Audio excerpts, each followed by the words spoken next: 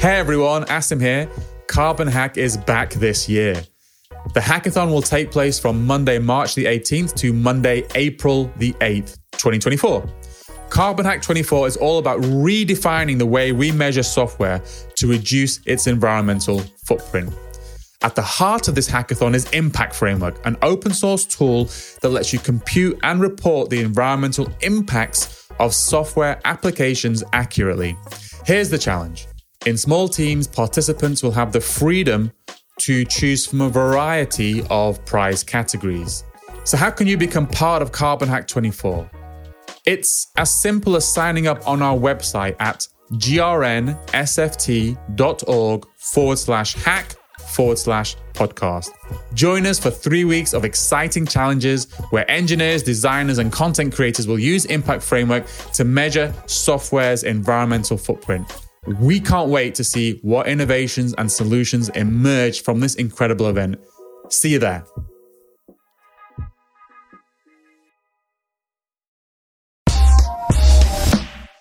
And one way I think about carbon awareness is actually I'm building software which responds to natural cycles of the earth, and it connects me with nature in an indirect way, but it's one of the few ways you can connect with nature, I think, in software.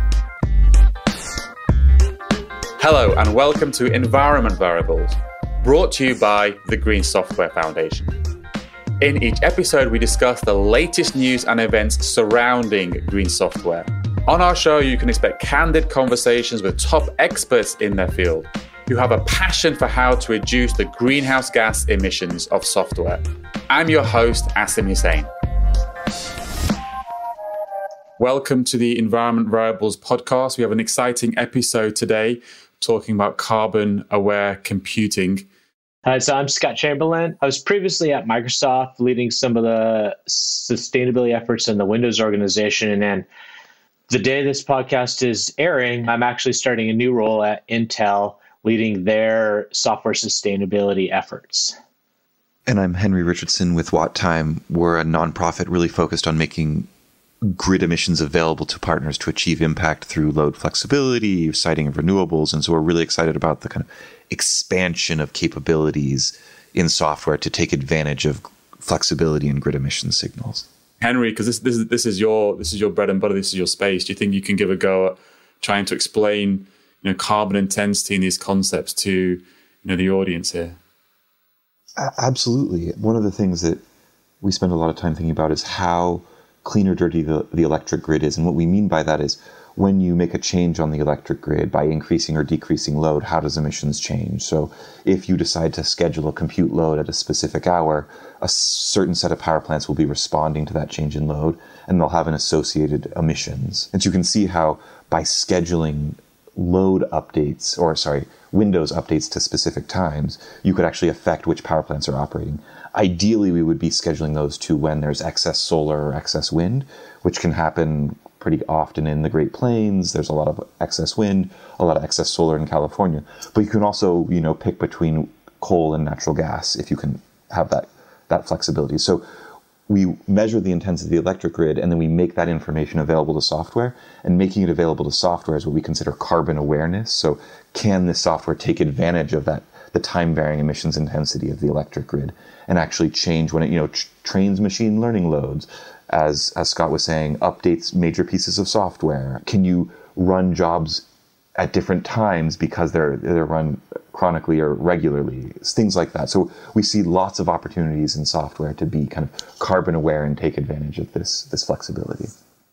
Yeah, I think there's lots of other examples. I mean, there's other big examples as well from other organizations about where they started to apply the ideas related to carbon awareness. I think broadly, if you have the kind of software workload which can respond to a signal, not all software can. That's a challenge. Not all software can respond like this. But if you do have the kind of workload that can respond like this, and that's why the Windows update is such a perfect type of workload, because it's something that you need to do at some point, but you can have a reasonable amount of flexibility over when that happens. If I'm visiting a web page, I don't have that. I need that web page within 3 seconds. The other kind of famous use case I've seen is, or the large scale implementation of this I've seen is the work that Google's done with their carbon aware data centers, which I think is quite an interesting, like the work that Microsoft's done with the Windows is on a device level.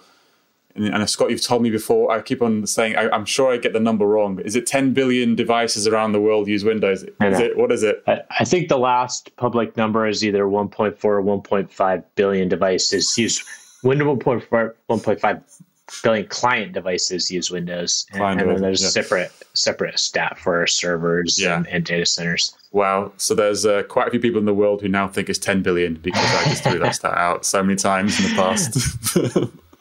One of the things you were involved with at your time at Microsoft, Scott, was, Windows, but specifically an announcement that Windows made recently. Do you want to give a quick summary as to what that was? Sure, totally. And again, this is in partnership with Watt Time and Henry's organization, as well as in partnership with Electricity Map and the Tomorrow organization. One of the first things that we did in Windows was figure out how do we bring carbon awareness into the operating system, right? The operating system is responsible for scheduling tasks, one of the things it does. And the question we had was, if we had a CO2 intensity signal, could we, number one, change the behavior of the operating system in a way that was beneficial for the environment and had minimal user impact? And number two, would that have a significant impact in the emissions associated with the energy used by PCs around the world? This is a PC-focused thing, not necessarily a server or a data center-focused thing. So recently in preview, Microsoft released the first implementation of a carbon-aware scheduling for Windows Update. And so Windows Update is essentially how Windows applies new features for users. And there's a whole set of criteria which go into when is the optimal time to apply an update for a couple reasons. Number one, in a lot of cases, it causes a reboot to happen on your machine, not all cases. And in some other cases, it requires CPU cycles, requires a bunch of things to happen, apps to close, that kind of stuff. So we added to that list of criteria carbon awareness. And so if we can, within a certain time frame, find a period of the day where we think that the CO2 intensity in the grid is going to be lower, we're going to try to do the update during that time rather than at a time of day which might be optimal from the other criteria point of view, but might have higher CO2 intensity. So that's the feature that's just been released to Windows Preview, and in an upcoming version of Windows 11 is available to Windows insiders, not available to the general Windows population yet, and they're doing evaluation and testing of that feature at this point.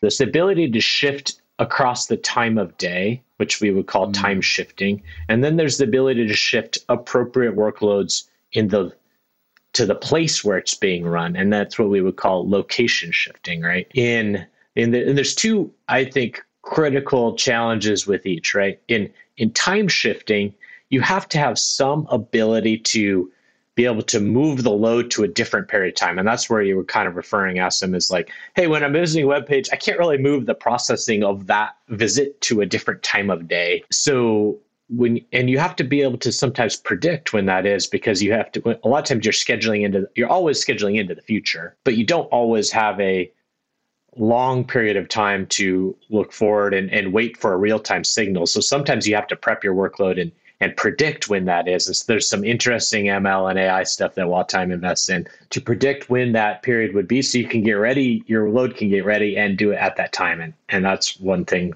that is really important for time shifting. Now, location shifting, it also has to be appropriate workload, but in a different sense. Many compute workloads require huge amounts of data to be able to read in, and data shifting is really hard. It's actually probably it's something that would block a really large scale location shifting implementation if you had a large data dependency on that. So things like training machine learning algorithms are pretty hard to location shift if you're not already geo-distributing your data to multiple data centers around the world. And many people are, I'm sure Google in a lot of senses geo-distributing their data to many data centers around the world. And then they could, I don't know what they're doing.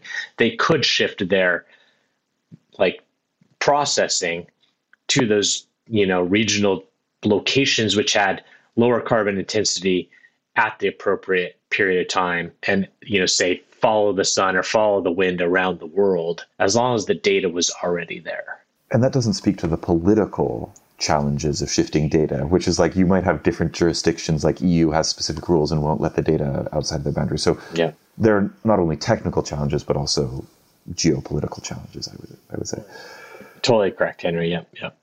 Every time you try and have this conversation with anybody about locational spatial shifting, that's the word data sovereignty just comes up almost immediately in the conversation. And it's challenging. But then again, like within large countries like the United States, there is still a lot of variability between East Coast and West Coast. And I believe the United States is one data sovereignty region. And the same thing is it not? Oh, she's shaking your head, Scott. No. A lot of the data sovereignty laws and the privacy laws are being written by the states today.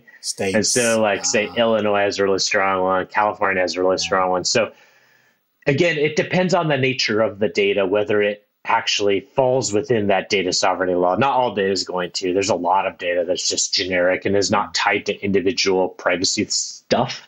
And so that certainly wouldn't apply. But when you're doing, machine learning or algorithmics or, big data processing on things that are associated with users or have data privacy policies associated with their collection and use, there's going to be, and even in the United States, a lot of times per state laws you would have to comply by. So again, it depends on the nature of the data about exactly what you have to consider when thinking about these kind of things. There's a lot of things like processing, batch processing. A lot of these cloud concepts when you think of a cloud native, world, right? There's tons of cloud concepts that are really appropriate for, both time shifting and location shifting. And I know, Asim, you did a lot of work on batch processing. There's the work that has been done both in Google and at Microsoft on Carbon or Kubernetes. Like, how do you build it into the infrastructure so that if you do have appropriate data, you can start to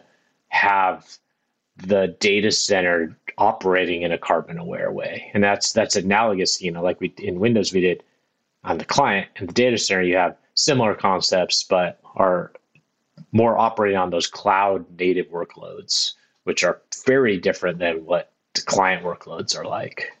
So we focused on a lot on the challenges. We were just surprised by seeing how many people are actually figuring out how to navigate a lot of those. Like maybe they identify, because data can be so difficult to move, maybe they identify 2 data centers that are in different regions and just have local copies of both of those so they can pick when they train. So they're not picking amongst the entire set of data centers, but a specific set. Or like the Windows opportunity, I would have never thought of updates as an opportunity for flexibility, but it's huge, you have up to a week of flexibility, whereas a lot of the conversations we have are we need this job to be done by the morning. We only have 12 hours of flexibility. So the more flexibility you have, the more savings potential you can achieve. So I think we've talked to a lot of creative engineers who have identified opportunities within their very specific software to figure out how to make it cleaner. And I think that's one of the exciting things about this space is that there's just a lack of knowledge. And this is kind of one of the things I believe for a while is if you pass on this knowledge to people, I mean, hopefully some people listening to this podcast now will then have an idea regarding some aspects of their workload or something that they can maybe explore with carbon-aware computing. One of the things that there's always been a lot of interests. One of the things we do in the green software movement is we look at kind of various, various touch points to reduce the emissions of software, and carbon awareness is just one of them. There's always been a lot of interest. The interest comes from the fact that relative to the investment, the return is quite high. This is not going to be the solution, the one solution an organization, adopts to reduce all of their emissions. But relative to the investment you've got to put in, the return is quite high. I think I've seen, there was a paper recently, I'm not too sure how much it adheres to what I've heard from people I know in this space, but it's talked about upwards of up to about 30% emissions reductions from workloads. Although I've heard kind of it tops out more about 10%. I don't know how have you guys heard anything about this, about the potential improvements from this space?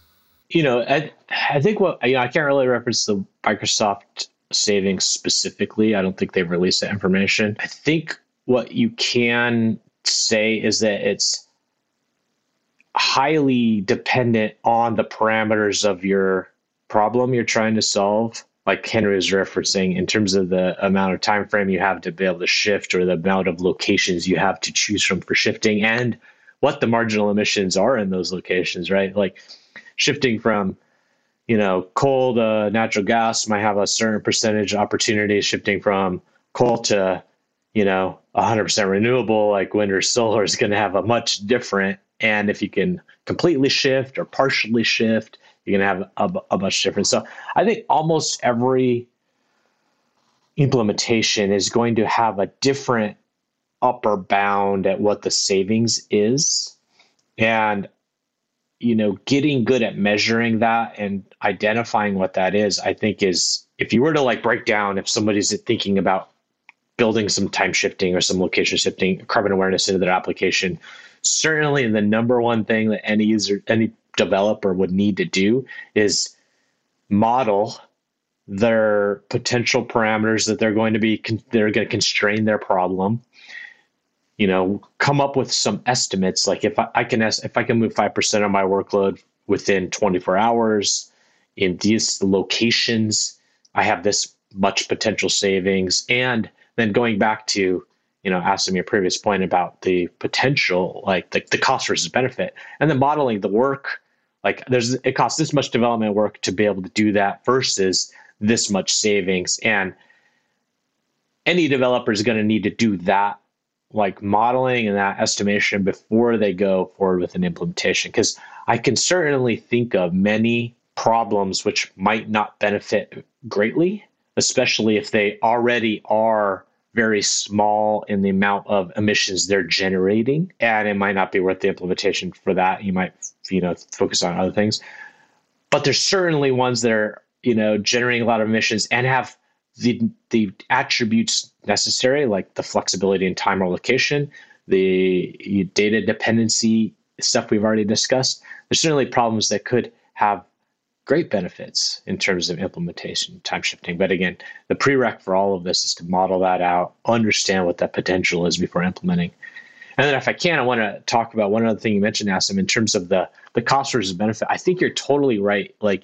In other places, Asim, you haven't mentioned it here, but you talk about software sustainability. The first, if you were to create a classification of software sustainability, and you've done this previously, and I've seen it. And the first branch in that is, making carbon efficient applications, and then the other branch is making carbon aware applications, right? And so those of us who are new to software sustainability might think of carbon efficient applications. In the past, we might have talked about that as performance engineering or improving the efficiency of your algorithms or stuff like that. Almost all of that is really hard. If it was easy, people would have probably have done it already, right?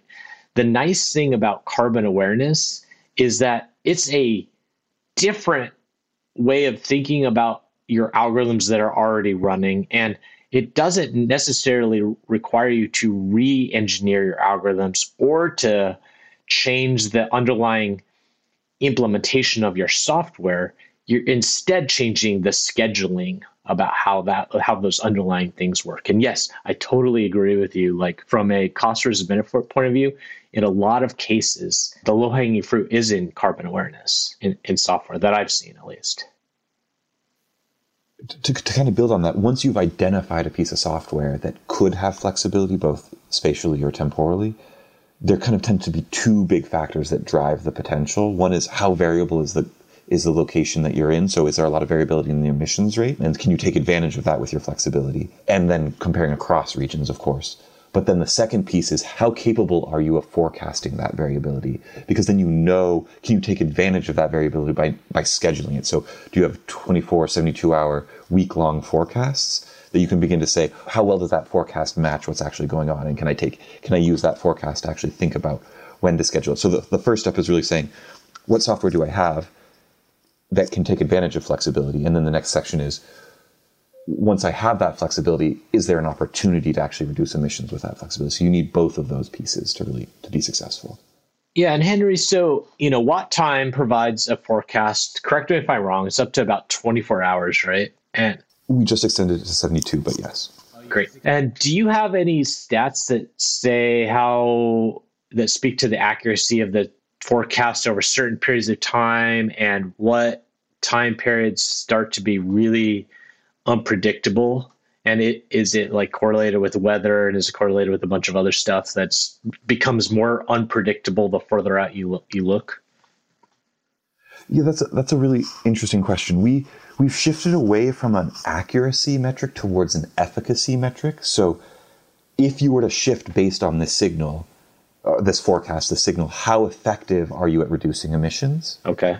And so if we get the magnitude a little bit wrong, but we get the rank order or the time right, that's much more important than the absolute magnitude. But that's just a training trick that we use on our back end. But it kind of can be represented as accuracy as well. But to answer the deeper question of like, what characteristics do we see? We see that like solar dominated regions tend to be slightly easier to predict because solar is much more reliable when the sun's up, and if you have cloud cover, you'll be reasonably okay. Wind can be much more unpredictable. So wind-dominated regions tend to have variability that's hard to detect far ahead. But we might be saying, we think that this hour is likely to have curtailment. We might not know the exact 5-minute period when we're throwing away wind, but generally we can shift load to like the periods that are much more likely to see that high variability or low emissions period. You just used the word curtailment, and I feel like we need to educate people as to that magic word. Yes, it's a very jargony, I apologize. But in the industry, we often refer to when we throw away wind and solar because there's an excess of it or there's not enough capacity in the transmission system to move that wind or solar to other places as curtailment.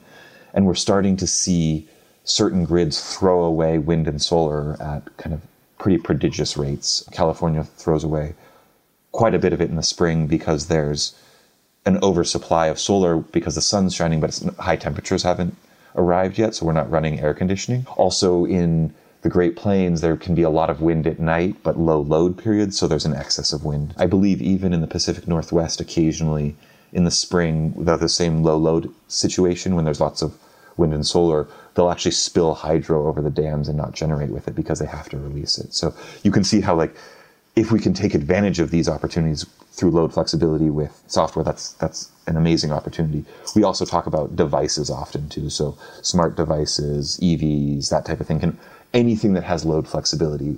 We're very focused on software in this conversation, but you can see how it could be other things as well. Right. And again, I think I was thinking about that very concept, Henry, in terms of, if you have to think about software in a very broad sense when you talk about the total opportunity here. If we're only talking about PC software, the total opportunity is, going to be limited by the number of PCs in the world, as, Windows devices, Mac devices, and throw in, obviously, the mobile devices in the world, which kind of sip power. But, we all need to think about the broader definition of software. It's software running in our thermostats, even though it's driving, both, energy if you're on, electric heat or electric heat pumps and stuff like that, or natural gas use, which doesn't have the same benefit of the time shifting. But it's software that's running like,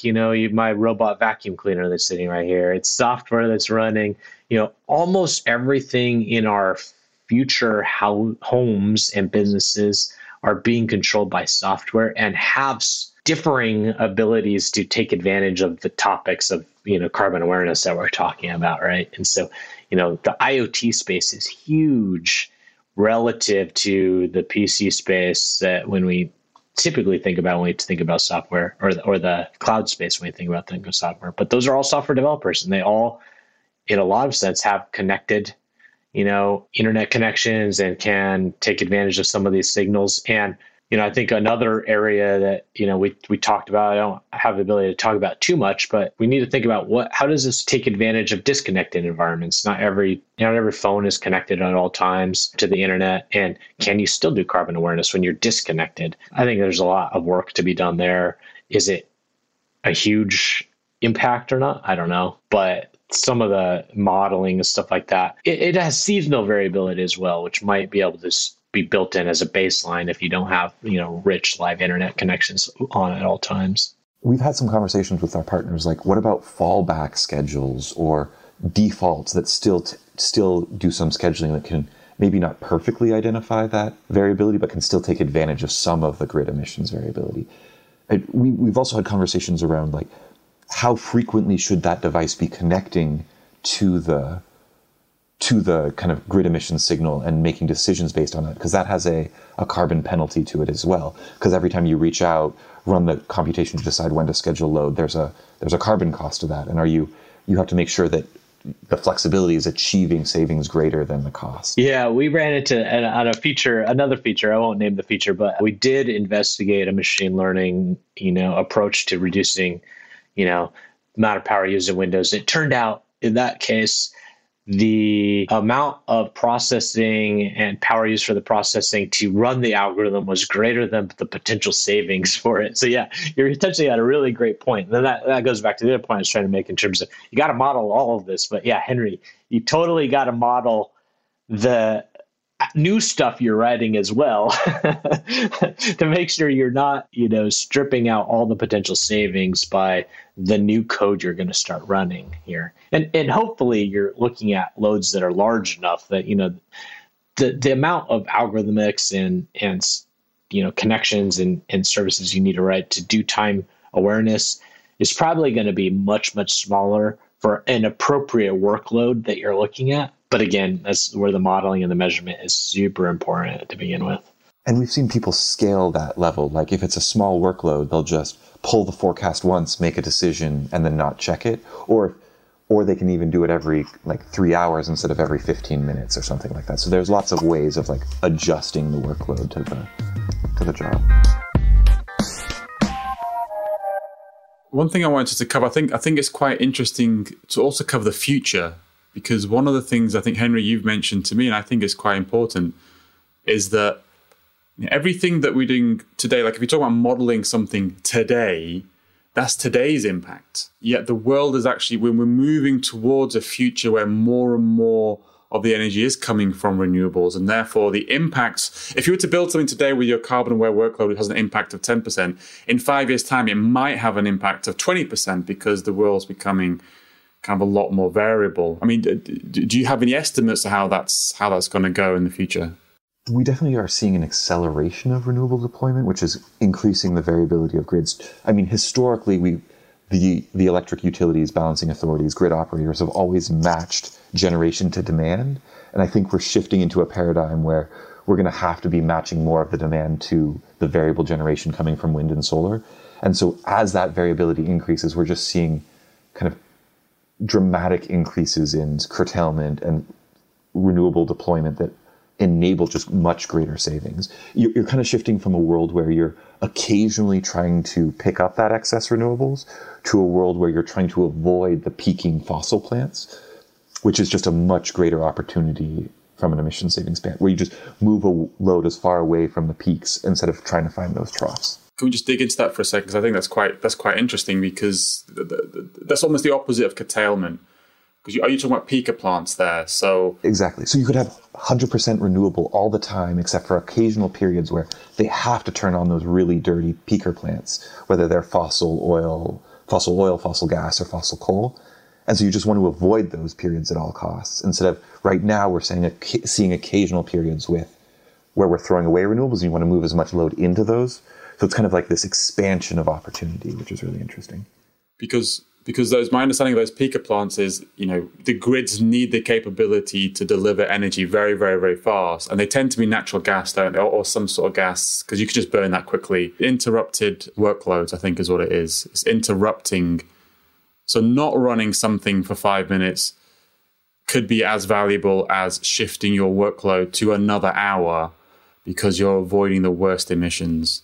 Absolutely. And of course, you want longer periods. The more flexibility you have, the greater that opportunity. So there could be a 2-hour period in the afternoon where they have to bring those peakers on. And if you can avoid that, that can be really helpful. But talking of this variability, one question that comes up pretty frequently is the nature of different grids and the makeup, and especially when it comes to grids that are more towards the grids we're going to need, say, 30 years from now, which a lot of times, has the peak. And Henry, you're more of an expert on this, so correct me if I'm wrong. The peak loads are going to be handled by, in some of these grids, nuclear. I think long-term, ideally, in some cases, and then the base load is going to be renewables for the most part.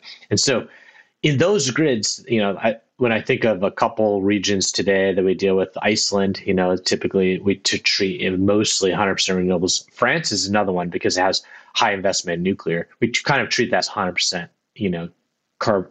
zero carbon region. And again, Henry, you have to correct me if I'm wrong on those two regions, but it's because they have this nuclear renewable, not the nuclear in Iceland, but in France, high amounts of renewable. And in that case, the carbon awareness is just kind of a flat, clean signal. And so as the grid evolves to these things that are like zero carbon grids, like the techniques we're talking about, they don't have as much impact, right? So this is a really interesting disconnect that we're seeing. Right now, and especially in the near future, load flexibility will have a lot of emission savings potential because it'll be able to shift out of those dirty periods into the curtailment periods. But once we eventually attain those 100% or near 100% clean grids, the flexibility won't be saving emissions directly, but it will be enabling 100% clean grid because you'll be following wind and solar. And if we didn't have that flexibility, we would have to be fossil resources. So it's an essential piece of a clean future grid, but it's going to be harder to quantify the benefit of it in that future. That's a great way of putting it, Henry. It's we get to clean grids faster the more we have carbon awareness, because carbon awareness allows us to maximize the use of our renewables, whereas today we're already curtailing them, right? I think that's an excellent way of putting that. Exactly. And so it's like a critical piece of that future grid. Without it, we wouldn't be able to attain it as quickly, as efficiently, as cheaply. It makes me realize I had an epiphany moment a year or so ago when I realized the way, this isn't just in computing, but just generally the way we consume electricity is based upon the way the energy grid was created. Like a lot of other things we do in our life, we flex based off of what's going outside in the world. Like I don't try and grow plants in winter in my garden because it's cold, right? So we normally have this thing where we flex and we change what we do based off of the natural cycles of the earth. But because we've just had this thing called coal, which you could just burn whenever we wanted, we've not had to have that pressure in the rest of our world. And what renewables is bringing into the world right now is well, look, you can actually do. I actually find it quite beautiful because oftentimes we're really disconnected from nature. And one way I think about carbon awareness is actually I'm building software which responds to natural cycles of the earth, and it connects me with nature in a kind of abstract, an indirect way, but it's one of the few ways you can connect with nature, I think, in software.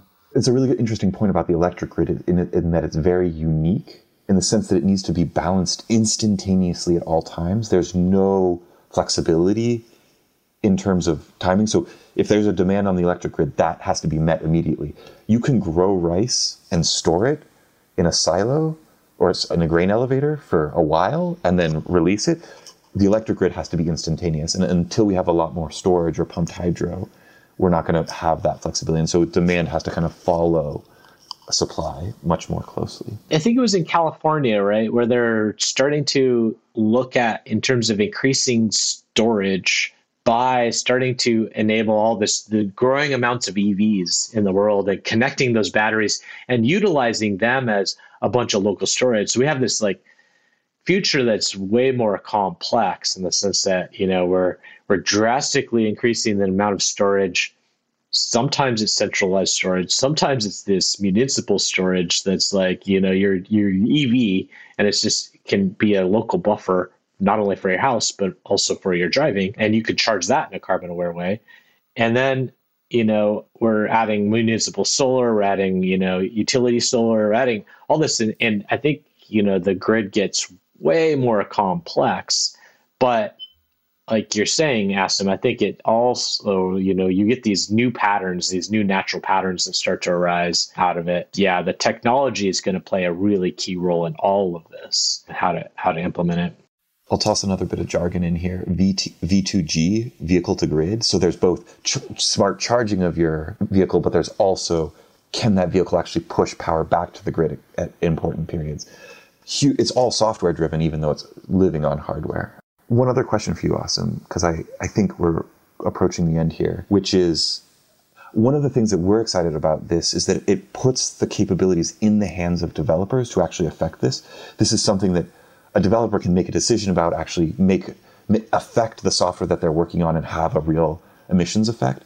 Is that something that you've explored with people? Are you talking about some of the projects that are working in the foundation? Because we have one particular project, which is the Carbon Aware SDK, the software development kit, which is, a lot of what we're describing here. I mean, the logic is the same. Every single company that wants to implement carbon awareness is pretty much just creating the same logic. And so one of our projects is create the Carbon Aware software development kit, which is going to enable developers to much more easily implement some of this logic and functionality.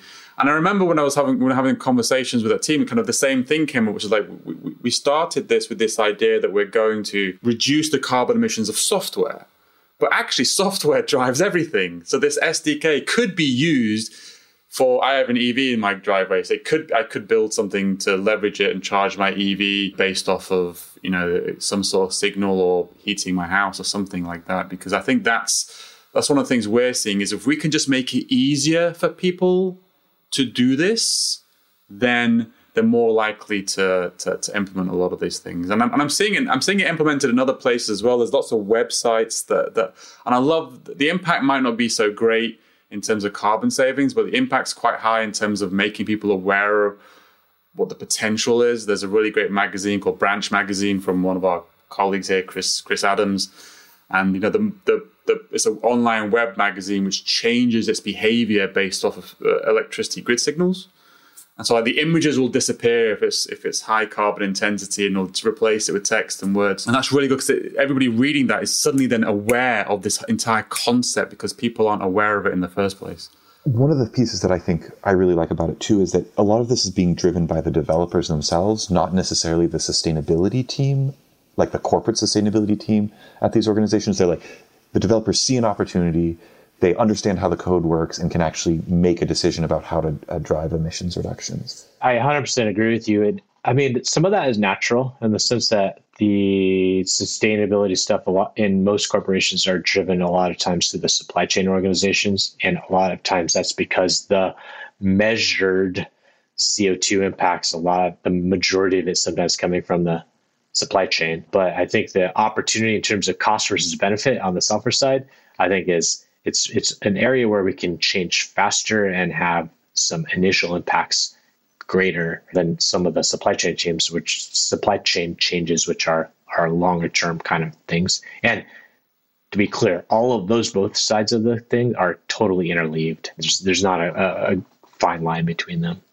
So I think that's all we've got time for today. So it was a really wonderful conversation with everyone. Just a final thought for me. I just want to give a shout out to an event that's happening in the middle of June. So the foundation has a global summit, which is being run in over 20 locations around the world. If you want to meet other like-minded people like us, kind of thinking and talking about these topics, come find us. Come find your local event at summit.greensoftware.foundation. I think the final thought is that, having gone and tried to build carbon aware software, it was, as long as you're making sure that you have the ability to measure and that you are actually doing the engineering that is going to have an impact, it's actually super motivating to look at. And it's actually, the technology it's a rich area of technology. And it may seem intimidating when we add these new kind of terms about how the grid operates and have to think about yet another thing in software.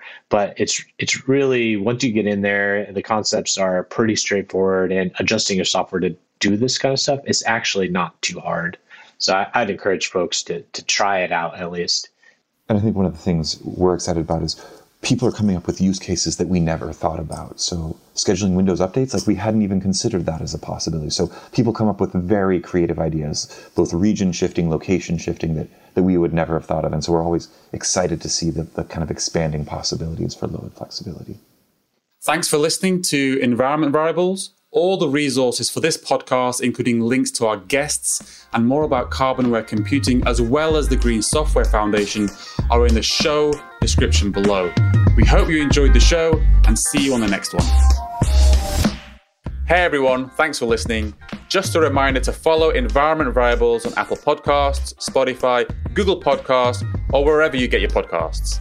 And please do leave a rating and review if you like what we're doing. It helps other people discover the show, and of course, we want more listeners.